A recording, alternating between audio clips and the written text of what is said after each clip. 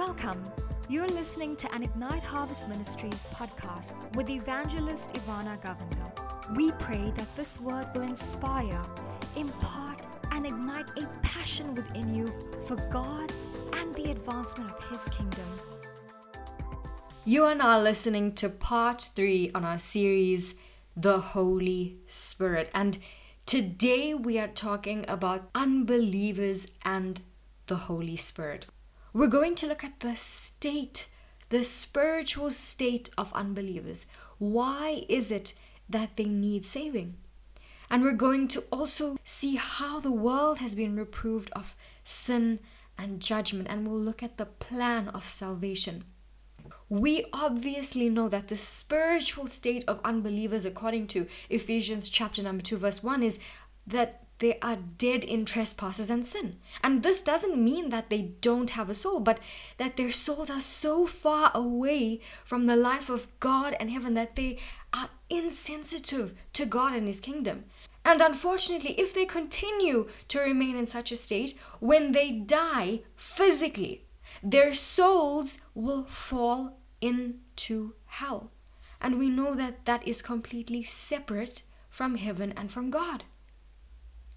How can we make such souls in a callous state, which are dead in trespasses and sins, realize their sins and accept the eternal life that God has given them? There is only one who does such work continuously among unbelievers, and that is none other than the Holy Spirit of God.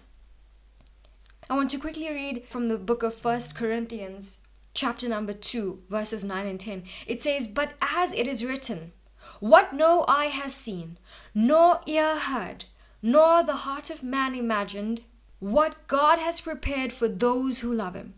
These things God has revealed to us through the Spirit, for the Spirit searches everything, even the depths of God."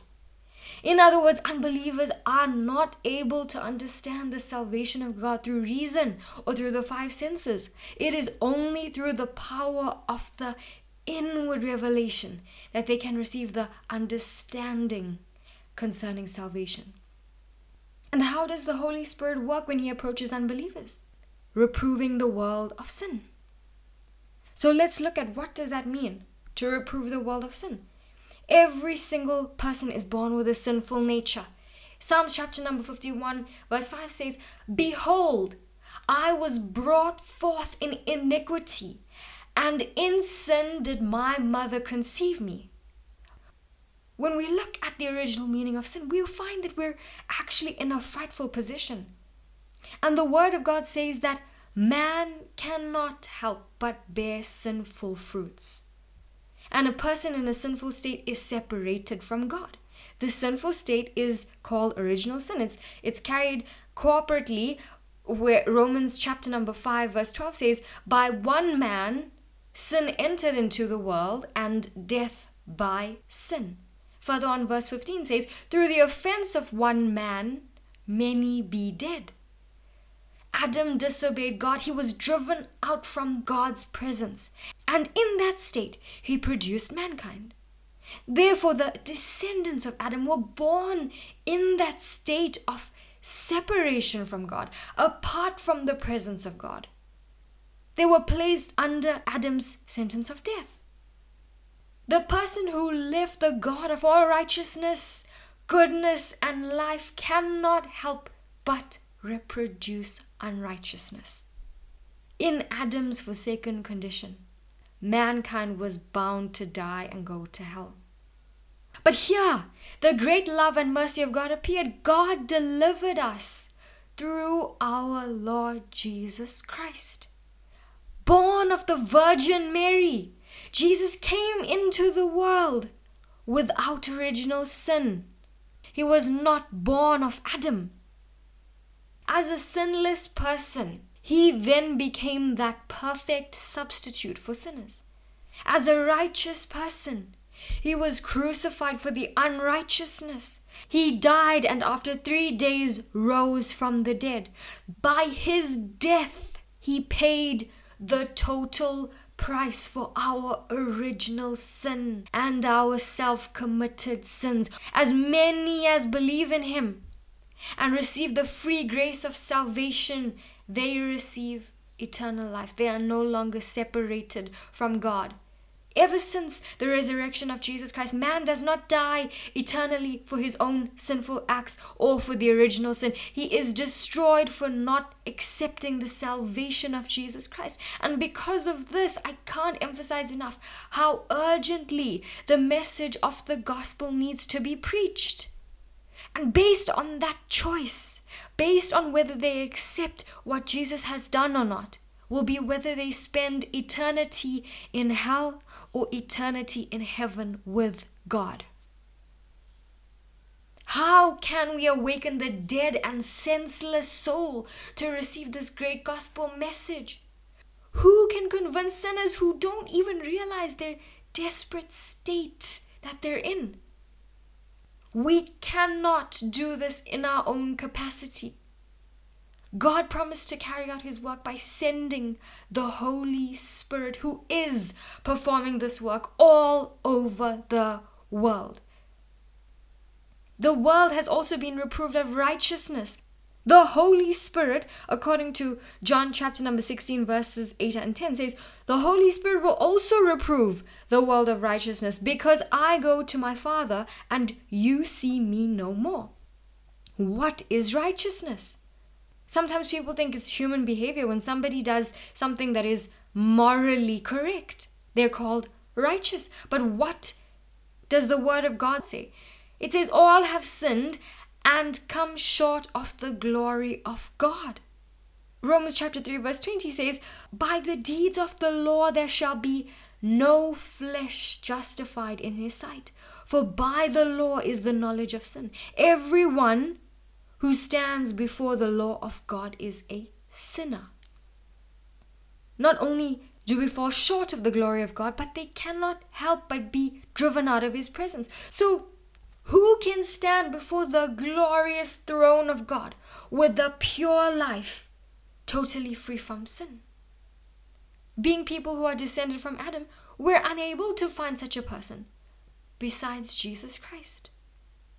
There is no one who has been able to have a life free from sin besides Jesus, whom the Holy Spirit conceived in the Virgin Mary, and of whom now bears witness. But what proof do we have that Jesus lived a completely righteous life? The evidence is clear. Paul the Apostle says, all have sinned and come short of the glory of God. This means that sinners are not qualified to stand before God. But Jesus said the Holy Spirit would convict the world of righteousness. From the beginning, every single person, whether they believed in God or not, since the beginning of human history, eventually died and their bodies remained, except Enoch and Elijah, who were taken to heaven without seeing death, being counted righteous through their faith. But the empty grave of Jesus Christ silently witnesses that Jesus is alive and that he returned to his Father. What does Jesus' righteousness mean? We know that a sinner cannot redeem another person's sin. But Jesus' death did in fact redeem our sins, which means he had no sin and therefore he could redeem us of sin. A sinner cannot redeem another sinner. I want to read Romans chapter number 3 and verses 23 to 24. All have sinned and come short of the glory of God, being justified freely by his grace through the redemption that is in Christ Jesus. The redemption that is in Christ Jesus is referring to the death and resurrection. He was delivered for our offenses. He was raised for our justification. He fully paid all the debts of mankind on the cross. And now the Holy Spirit bears witness that through faith in Jesus, anyone that believes can be counted as righteous. And it shall be just as if they have never sinned. This means that we can stand before the glory of God without a spot of shame, relying only on the merit of Jesus. What a wonderful grace. What a blessing that is, that the Son of God had come to make this possible for us, so that we can be sons and daughters of God. The Holy Spirit works unceasingly to convince the world of such truth, so that everyone may believe in Jesus Christ and be saved from eternal damnation. And there is absolutely no one that can be justified by their works before God. It doesn't matter how hard we try. It is only through the redemption in Christ. It is only through Christ. The next thing I want to look at is how the world was reproved of judgment. Jesus also said that the Holy Spirit would reprove the world of judgment because the prince of this world is judged. That's in John chapter number 16. Who is the prince of this world? Revelation chapter number 12, verses 9 to 11 says, "And the great dragon was thrown down, that ancient serpent who is called the devil and Satan, the deceiver of the whole world. He was thrown down to the earth, and his angels were thrown down with him. And I heard a loud voice in heaven saying, Now the salvation and the power and the kingdom of our God and the authority of his Christ have come. For the accuser of our brothers has been thrown down, who accuses them day and night before our God. And they have conquered him by the blood of the Lamb and by the word of their testimony. For they loved their lives, for they loved not their lives even unto death." The deceiver of the whole world refers to the ancient serpent, the devil, Satan, who tempted Adam and Eve, who took over Adam's authority over the world and eventually deceived the whole world. Originally, when God created the world, he gave the governing to Adam and Eve. When God created man and woman in Genesis chapter number 1, it says, "Let us make man in our image, after our likeness, and let him have dominion over the fish of the sea, and over the fowl of the air, and over the cattle, and over all the earth, and over every creeping thing that creeps upon the earth." Like a king and queen, Adam and Eve were created to rule and govern. This authority was given to the devil when Adam and Eve disobeyed the commandment of God. So as a result of obeying the devil, Adam's fellowship with God was broken. And he didn't just become the servant of the devil, but he handed himself and the territory that was entrusted to him over to the devil. And since that time, we know that we are from God and the whole world lies in the power of the evil one. From then, the devils made desperate efforts to oppose and interfere with God's plan. It's nothing new. When the devil tempted Jesus in the wilderness, he took him up to a high mountain, and in a moment of time, he showed him all the kingdoms in the world. And Satan, trying to entice him, says, "To you I will give all this authority and their glory, for it has been delivered to me, and I give it to whom I will.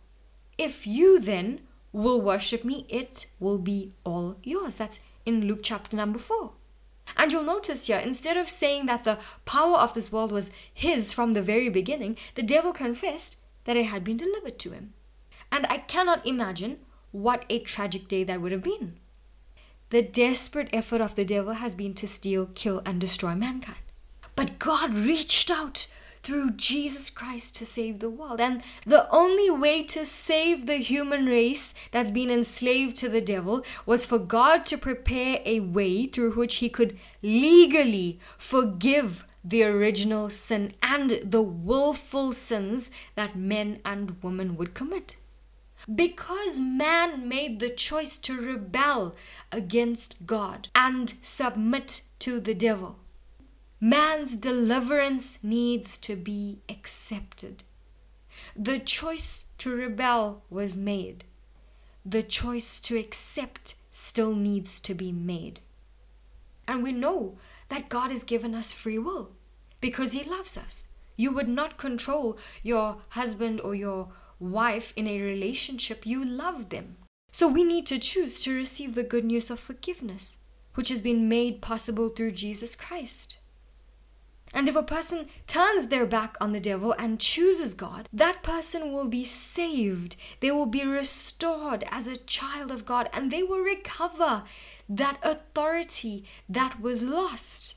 It is only because of Jesus Christ. Because of Jesus' death for us, the deceitful schemes of the devil are revealed before the cross. The devil, who had enslaved the human race and robbed mankind of the world which God had entrusted to them, was judged by the love of God revealed on the cross. The cross was a complete defeat. It was a destruction and ruin of his plans with a judgment for final damnation. Through the sacrificial death of Jesus, God opened a legal way to forgive and restore all mankind. So why did Jesus say that the Holy Spirit would reprove the world of judgment? There are two meanings in that statement. Firstly, through the sacrifice of Jesus, God forgave the treason of mankind and reproved the devil who enslaved men and women, taking all the world that God had given to them. Number two, it's a rebuke of God to mankind, who despite the way of salvation that God has given us, still does not come back to God. And if people continue in their ways, continue to reject the gospel, they will go to hell. But the moment somebody gets saved, the moment their destiny has been changed, Satan suffers. It ruins his kingdom. And not only does he desperately try to hinder people from hearing the gospel, he will also try to seduce those who have already believed. He will try to seduce them into destruction. And knowing all of this, we need to be desperate with God. We need to pray that He fills us with the Holy Spirit, with His power, to enable us to preach the gospel to the uttermost parts of the earth. We need the world to know what desperate state they're in, and that they need salvation, and that salvation is available. John chapter number 12 verse 31 says, "Now shall the prince of this world be cast out." The devil, who through sin and ignorance gained the opportunity to enter the world, is now losing ground moment by moment. Why? Because there are thousands, hundreds of thousands that are receiving salvation. The last thing I want to look at is how the plan of salvation was revealed. Unbelievers who've been reproved of sin, righteousness, and judgment, and that have heard the message of the gospel, should now turn from their sinful lives and trust Jesus by faith. But often their human understanding will tell them that the Christian walk is too difficult. It's just too difficult. And unfortunately, people who interpret the gospel with human reason fall into this pit, and they find it difficult to get to that point of accepting. How does the Holy Spirit cause unbelievers to accept Jesus as their Lord and Savior? It is only through a miracle. The new birth is just as much of a miracle as Jesus' conception without a physical father of the flesh and the birth through the Virgin Mary. Jesus, God come in the flesh, was a miracle. And the same miracle is necessary for Jesus to come into the spirit of a person. Without the supernatural power of the Holy Spirit, we could never believe in His redeeming work of grace, which defies understanding and reason. When anyone confesses Jesus as their personal Savior, there may not be any immediate signs of outward change. But let me tell you that the change occurring in the spiritual realm is enormous. The Holy Spirit of God comes into the spirit of that person and moves within it mysteriously beyond reason and imagination. And in conclusion, Believing is not attained through understanding and knowledge, but through a miracle of the Holy Spirit. And in conclusion, I just want to share how when we got saved, we were the first people in our immediate family to get saved. I became desperate for my family and my close friends to get saved. And as we would fast and pray, I would just have these people on my heart. And over the years, I can guarantee you that seeds have been sown in so many of their lives. Fruit has come of that. Some are saved, some are open to the gospel, some are starting to become open. There's still many, many more that I know shall accept the message of the gospel. And it is not through my doing, it is not through anyone's doing, but by the Holy Spirit. So you need to begin to pray for these family members, even when it looks like nothing is going on. Trust me, there is a spiritual battle that is far greater than anything you could imagine.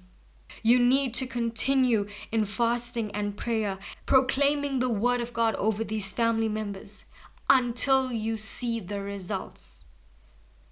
When we die and go to heaven, we don't take money, we don't take our house, we don't take our children, we don't take the greatest achievements, the degrees and the everything else that we've got. We only take souls. That is the only thing we take.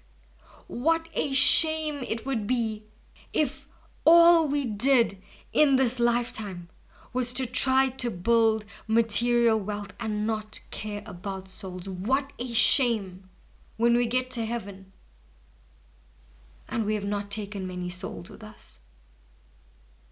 Let us begin to store up treasures in heaven, in your workplace, in your school, wherever you are placed.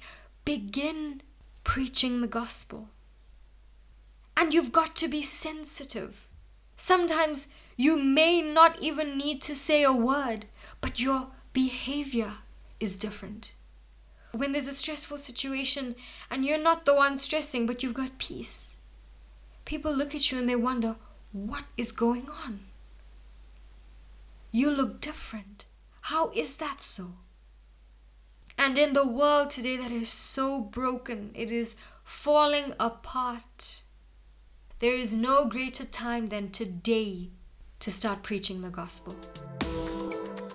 If you desire to see the nations of the earth transformed by the power of the life-changing gospel, become a partner with this ministry. For more information, go to our website, igniteharvest.com.